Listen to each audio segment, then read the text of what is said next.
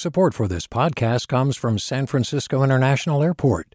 At SFO, you can discover award-winning flavors and unique shops all before takeoff.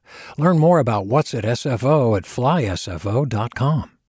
Hey, it's Avery Trufelman, host of Articles of Interest, and I've got to say, I've been a fan of KQED ever since I was a little kid, and I would come out to San Francisco to visit my grandma. It was just what we'd always turn on every time we got in the car, every time we were making dinner and turning on the radio. It was always KQED.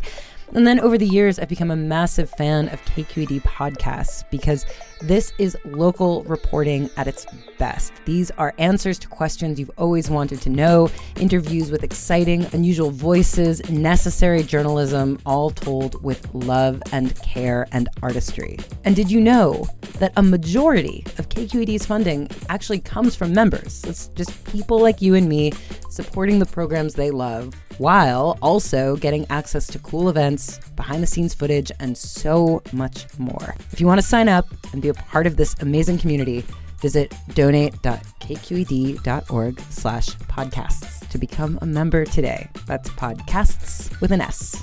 Thank you for listening, and thank you for your support. From KQED. I'm Ericka Cruz Guevarra, and welcome to The Bay. Local news to keep you rooted. Writers in Hollywood have been on strike since May, demanding better wages and working conditions. And last month, thousands of actors joined them. This standoff between the Writers Guild of America, the Screen Actors Guild, and the Alliance of Motion Picture and Television Producers is likely to drag on for a while. And behind these calls for improved working conditions is an entire business model changed in large part by none other than Silicon Valley.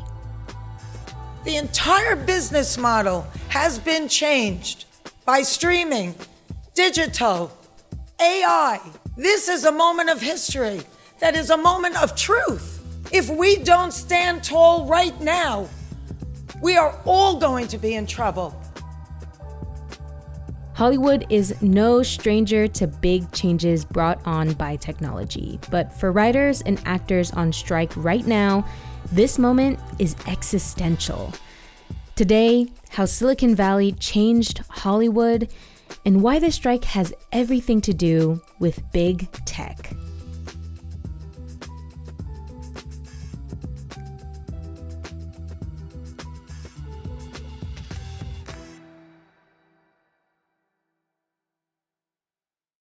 Hi, I'm Sasha Coca, host of the California Report magazine.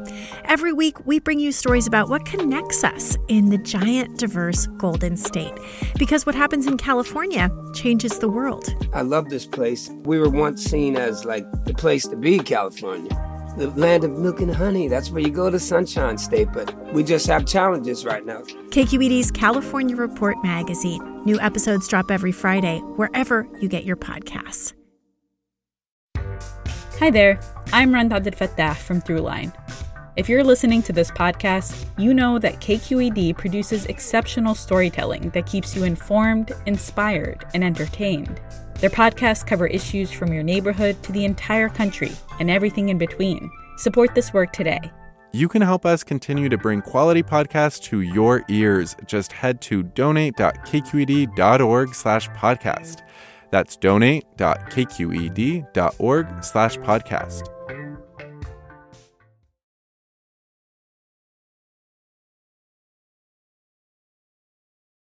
Well, my first question, Rachael, I understand you actually come from a Hollywood family. So am I in the presence of Hollywood royalty right now? I wouldn't call it royalty, but I come from a long line of composers. Rachael Myrow is senior editor of KQED's Silicon Valley desk. You make me feel so young.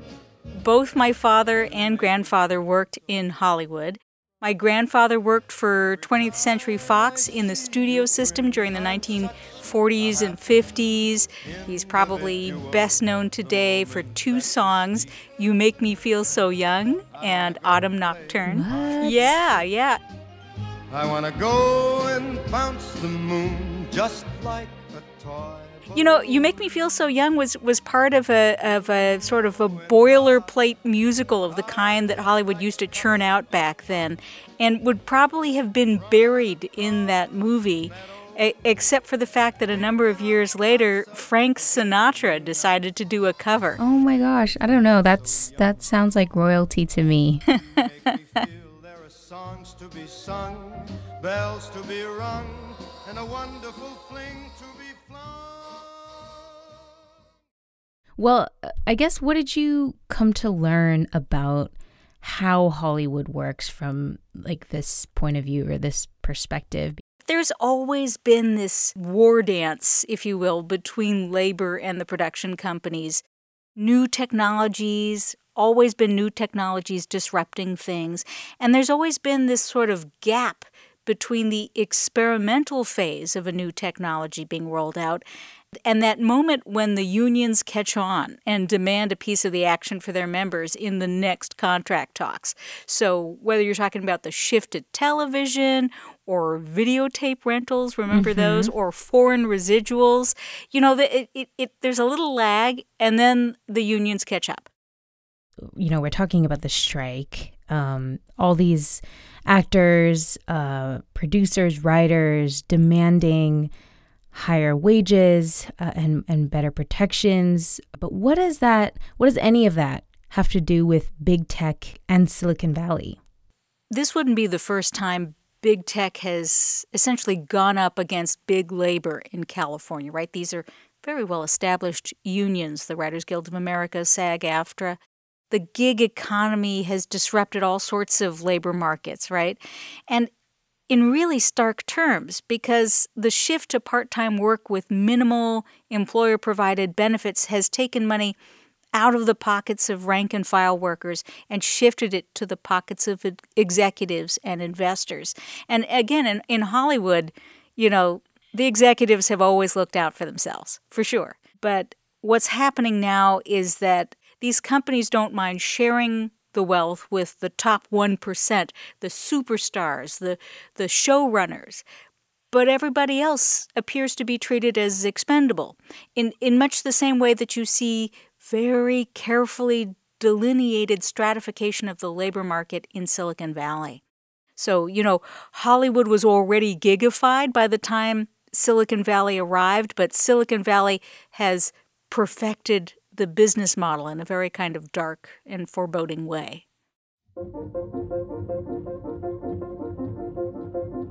And that is in big part because of the fact that streaming has really sort of changed the game, right? Can you talk about the role of streaming in all this and Netflix sort of changing the landscape for many of these folks? Netflix introduced the concept of streaming. Netflix has also changed the name of the game in terms of transparency or lack thereof. You know, it was always hard to know exactly what was happening under the hood, financially speaking, with the show that you were involved in producing. But Netflix tells you nothing, even if you're the one making the show. And people who have been very successful on these programs report that they're not making the kind of money you would think you would make if you were involved with a hit. Oh my God, I'm about to be so rich. What? That was Kimiko Glenn, who played Brooke Soso on Netflix's Orange is the New Black. She earned just $27 on that residual check. You saw it there. Her frustration being echoed by many of her co-stars. Which makes you ask the question, who knows how much Orange is the New Black is actually making? And who stands in for the actors inside Netflix arguing for them to get a fair amount of money? Leah Delaria telling The New Yorker, I get $20. I would love to know, how much money did Ted Sarandos make last year? Well, here's the answer. Sarandos, who's the CEO of Netflix, according to the company's financial statements last year, he received $20 million in base salary. more than $50 million if you include the stock and the options and bonuses.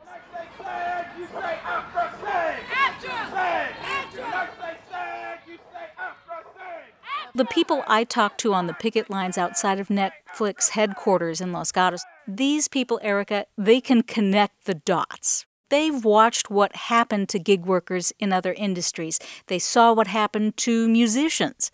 My grandfather made a comfortable living on contract with 20th Century Fox, now owned by Disney. My father, on the other hand, died young, in large part from the stress of the ups and downs of working as an independent, a creative gig worker before we knew what that meant. But then you get to someone like Rajiv Shah, right? He's from Los Gatos. He's a member of SAG-AFTRA, the Screen Actors Guild / American Federation of Television and Radio Artists, for more than 20 years. Hustle for you. This is full-time for me. So, I do a lot of work in LA and here. I'm also a writer, so I do a lot of work with that. And we actually have a production company that does a lot of work for, small businesses and things like that. So it's all creative, what I've been doing. And like many creatives, he's a hyphenate. He's working a diversified portfolio of gigs. And I think I mentioned he's from Los Gatos, right? He gets that tech has eaten Hollywood. But I think what everybody understands is this is setting a precedent for what's going to come in the future because, tech is only going to grow. Streaming is only going to grow. So all we're asking is that we grow with it.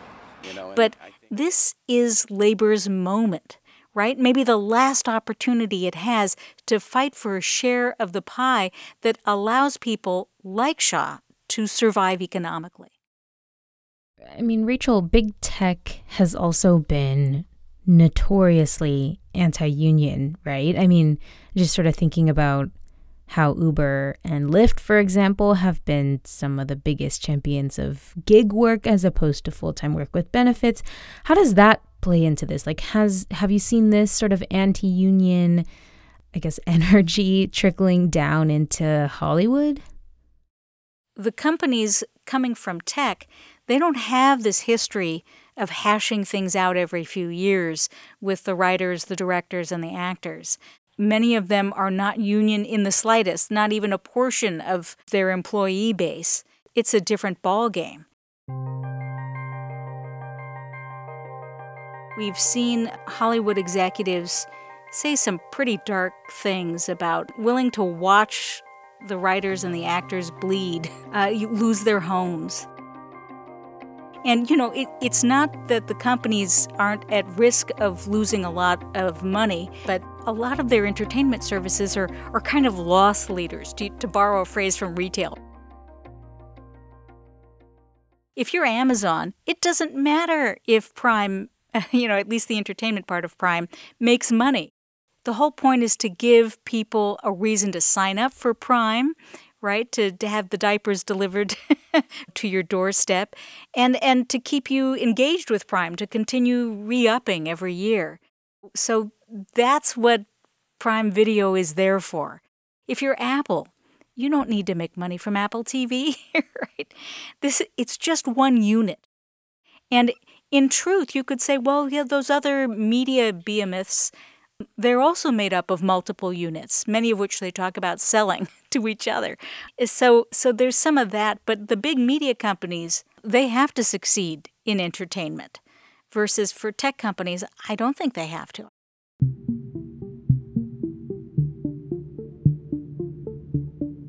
There's so much talk now about AI in big tech. How do you think that might further reshape the landscape of Hollywood? This is the question on everybody's lips, and there's a lot that really nobody really knows yet. You've probably noticed the companies are busy hiring specialists just to figure out what's possible, right? And what kind of intellectual property rights are protectable, because nobody owns as much creative content as these companies, right? But already it doesn't take a software engineer to see that visual special effects people are in big trouble and actors are in big trouble. I don't know if you saw the latest Indiana Jones movie. There's a big chunk at the beginning which is starring a fairly believable younger version of Harrison Ford.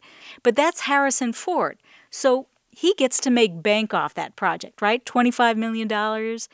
Now imagine that you're an extra or the kind of actor who makes a little money here and there for bit roles. People might recognize your face or the kind of character you usually play. There are legions, Ericka, of people like this in Hollywood and really all over the world because there are all sorts of film sets all over the world, right, including the Bay Area.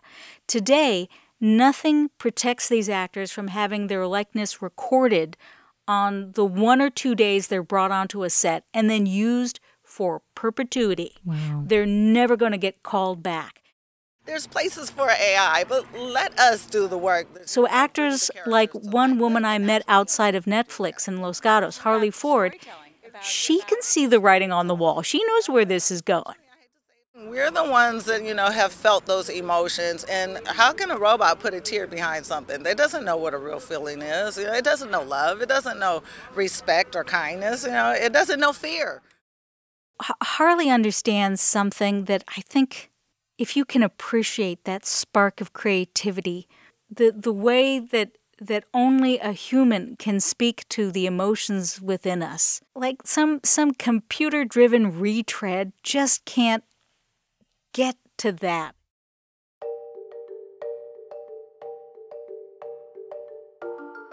Looking ahead here, where does the, strike stand now?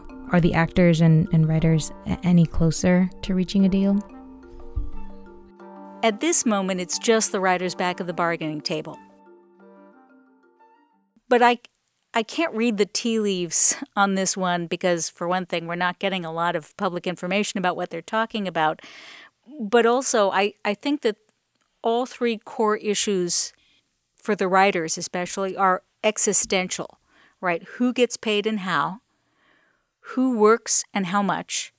And who gets a say in how generative AI is used? And I should say it's existential for the actors, too. I just think this is a moment, perhaps the last moment, when these two unions have the strategic capacity to drive the conversation. I go back to the idea, Ericka, that Silicon Valley has eaten Hollywood, eaten the production model, eaten the economic model, and, seems to be well on its way to eating the creative model. We might not see so many picket lines up here in the San Francisco Bay Area, but I'll tell you, when you see those actors and writers yelling into the cameras on social media, they are yelling at us.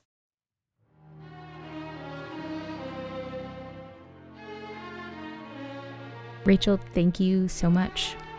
Thank you.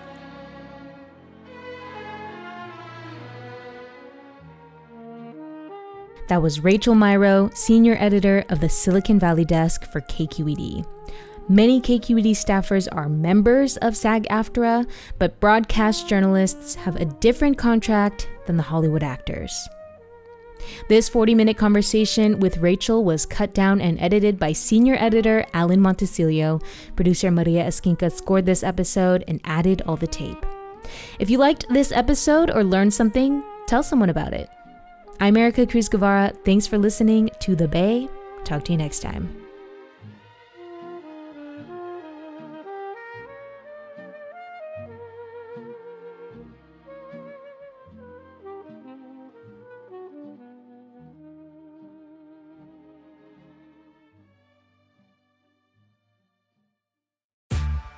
Hey there, this is Brittany Luce from NPR's It's Been a Minute. KQED's podcasts like The Bay, Bay Curious, Mind Shift, Right Nowish, and more all tell the stories of the Bay and beyond with reliable, human-centered journalism. They aim to inspire, make you think, entertain, and expand your understanding of the place you call home. Here's how you can support podcasting at KQED. Showing your support is easy, and you can join Brittany in supporting KQED Podcast too at donate.kqed.org/podcast. That's donate.kqed.org/podcast.